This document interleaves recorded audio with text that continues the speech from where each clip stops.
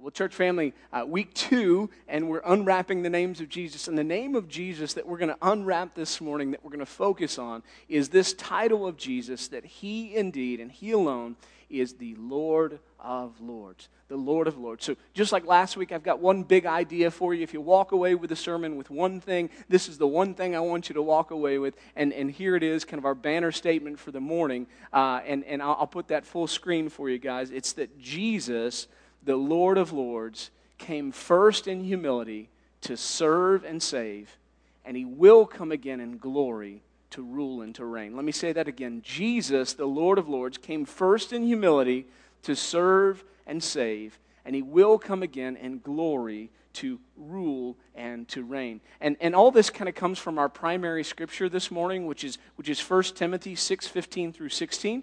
And here's what it says. It says, God will bring this about in His own time. He is the blessed and only sovereign, the King of kings and the Lord of lords, who alone is immortal and who lives in unapproachable light, whom no one has seen or can see. To Him be honor and eternal power. Amen. And what you'll see this morning as I walk through this message, guys, is that we're just literally going to kind of walk through that scripture together as we unravel what it means that Jesus is indeed Lord of Lords. And I've got 4 things for you. That I think that title, Lord of Lords, as we unwrap its meaning, I think there's 4 things that we need to walk away from understanding. What does it mean that Jesus is Lord of Lords? And here is the first, guys. First and foremost, it means that Jesus is in charge and that He deserves our full obedience. When we say Jesus is Lord of Lords, it means that He is in charge and He deserves our full obedience. So what does it mean to be in charge? Well, really 2 things. When I say that Jesus is in charge, I mean that He has all power and that He has all authority. That's talking about right? He has the right to be in charge because He has all power and He has all authority. Listen to what the author of Hebrews says about the power of Jesus. Hebrews 1:3 says, the Son is the radiance of God's glory. He's the exact expression of God's nature, sustaining all things by His what? By His powerful word. Right? After making purifications for sins, He sat down at the right hand of the Majesty on high. I want you to just notice that. It's saying, listen, Jesus is all powerful. That's a big deal. And then, of course, Jesus says this about His own authority. In Matthew chapter 28, look at what He says about Himself. He says, Jesus came near to them, and this is what He says. He says, all authority has been given to me in heaven and on earth. All authority has been given to me in heaven and on earth. And so, guys, I just want you to kind of grasp this, right?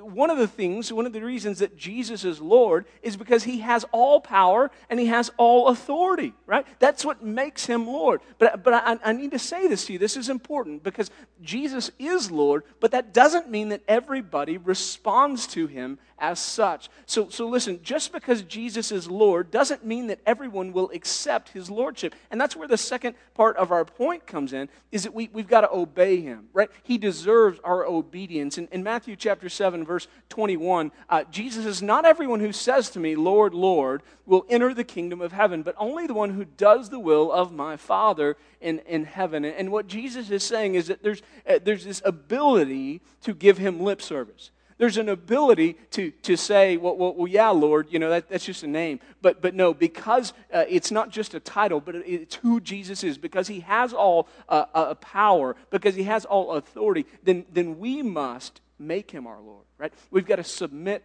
to Him. We have to do what He says. And so that's the first thing I want to unpack as we kind of unwrap this name of Jesus, Lord of Lords, is that, listen, He is in charge and He deserves our obedience. The second thing I think that the title, Jesus, Lord of Lords, means is that He's eternal, and that means that He's always been Lord, right? This isn't a new thing for Jesus. Jesus is eternal, and He has always been Lord. John chapter 1, Jesus explains how Jesus' eternal nature, and this is what it says, John 1 through 3. It says, in the beginning was the Word, right? In the beginning, that's before there was a beginning, and in the beginning was the Word, and the Word was with God, and the Word was God. He was with God in the beginning, and then it says this, and then all things were created through Him. Apart from Him, not one thing was created that has been created. And that, guys, that means that Jesus has always been Lord. Right? He was Lord before anything was created, before you or I, before Adam was made out of the dust, before Eve was made from the rib, that Jesus was there and God was there in eternity. And in eternity, Jesus has always been Lord. And so as we try to wrap our minds around, but what happened in the incarnation? Right? And the author of Hebrews describes what happened in the incarnation. He says that God basically is going to set aside, Jesus is going to set aside that title for a period of time. Now listen, he's still Lord on earth, but all that power and all that authority, at that moment he's laying those things down in humanity. And this is what it says in Hebrews 2, 7 through 8. It says, you made him lower than the angels for a short time.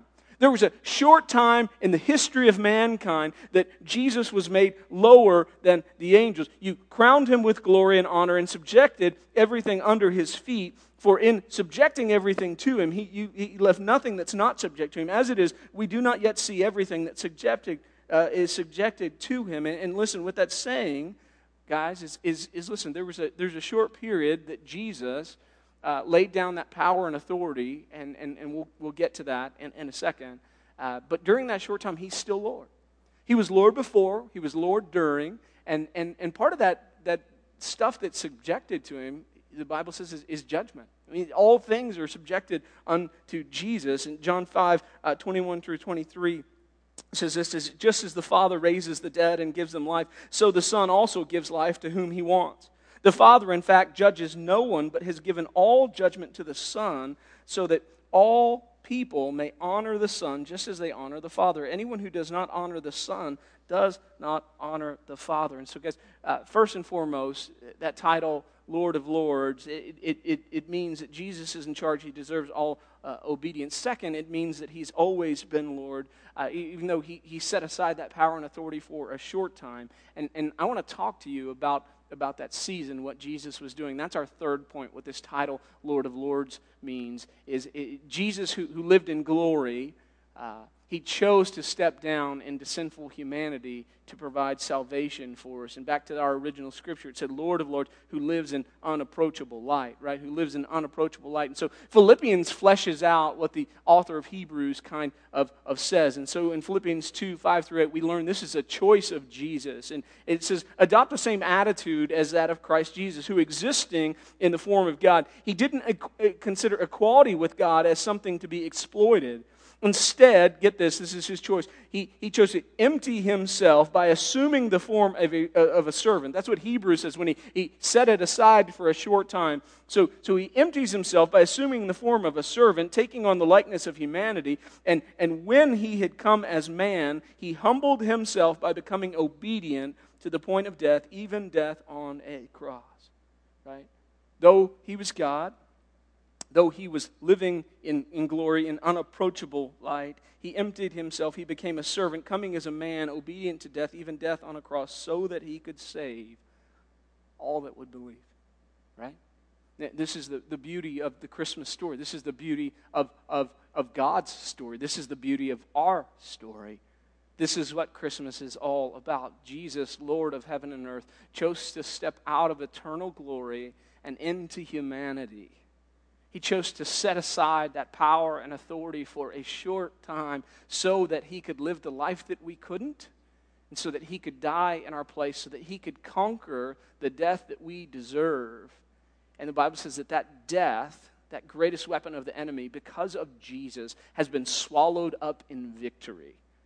And now we stand before God blameless, not because we are, but because he is. This is what Jesus Christ has done for us. He's the Lord of Lords, which brings me to the last point. That truth all demands something, okay? The fact that Jesus is Lord of Lords means this last thing for us, this gift of salvation that the Lord of Lords, that Jesus has provided. This gift of salvation must be received now, during the age of grace.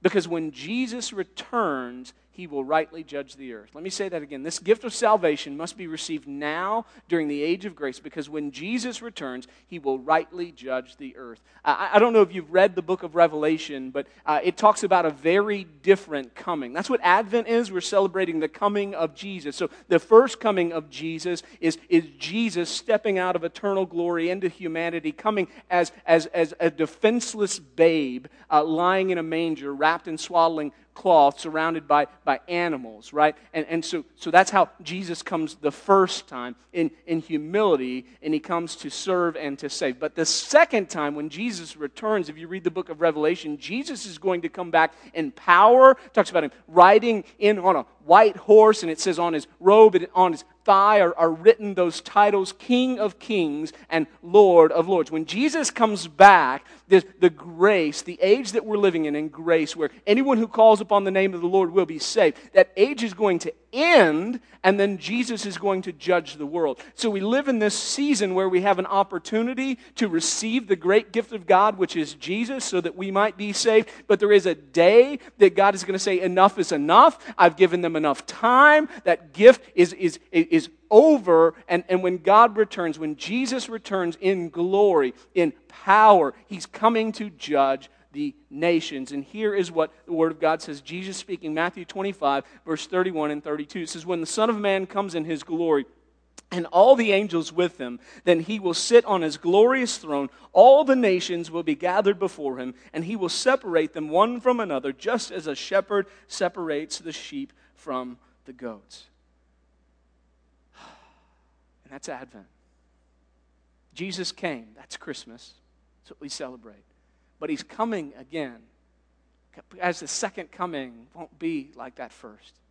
It won't be just in humility and, oh, look at the... When Jesus comes back, he's coming back in glory with all of his power, with all of his authority, and he's judging the whole earth, right?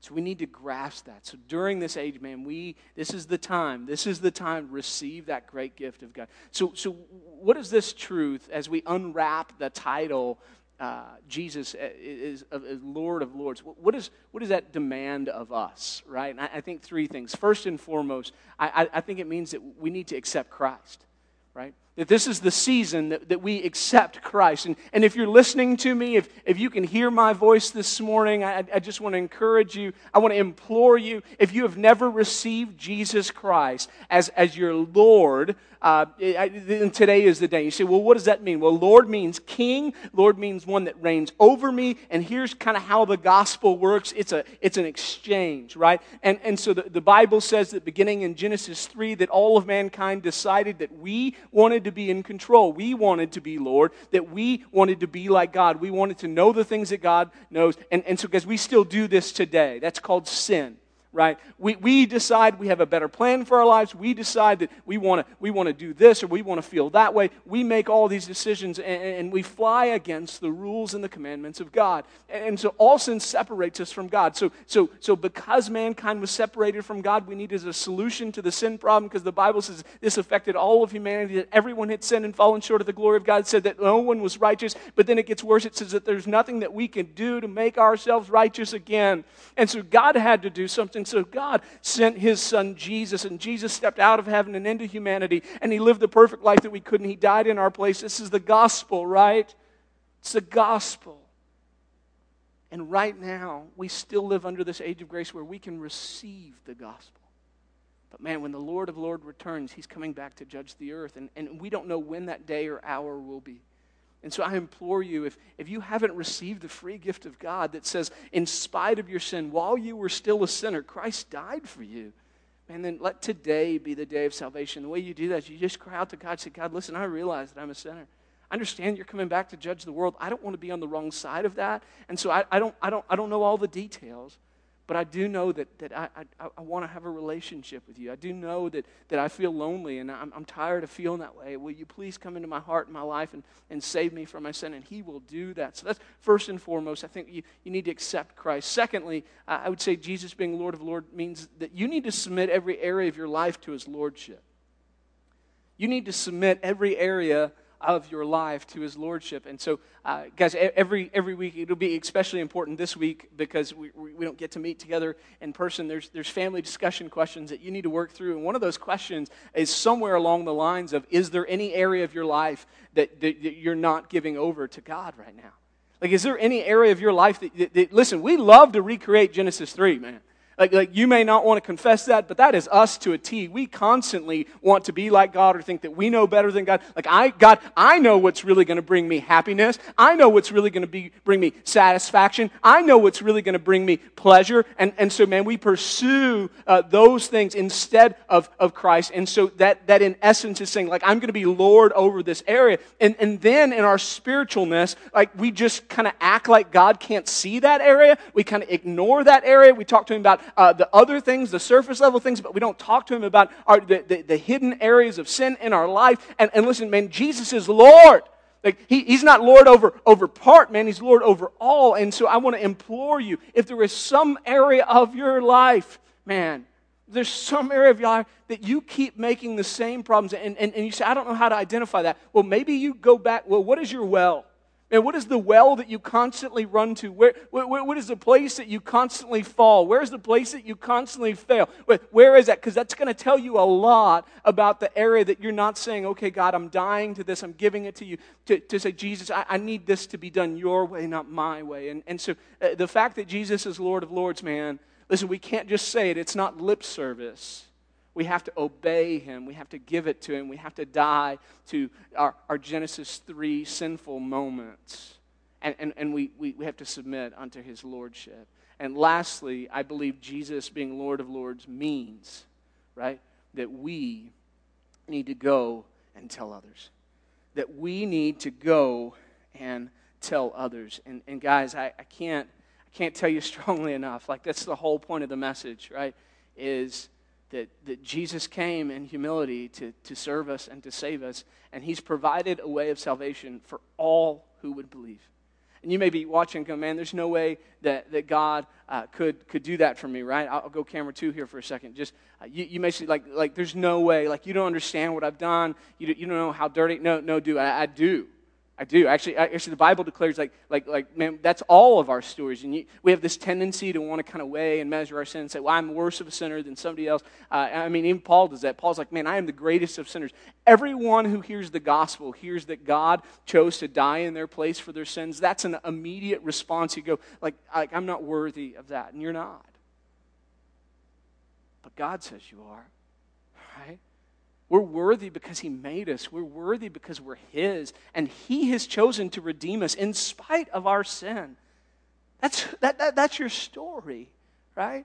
And so listen, not only is that your story, but that's the story you've got to go out and tell others. We're living under grace, but that grace will end someday. And I don't know about you. I have a tendency when it comes to evangelism, when it comes to going and being a witness, I have a tendency to only do it every once in a while.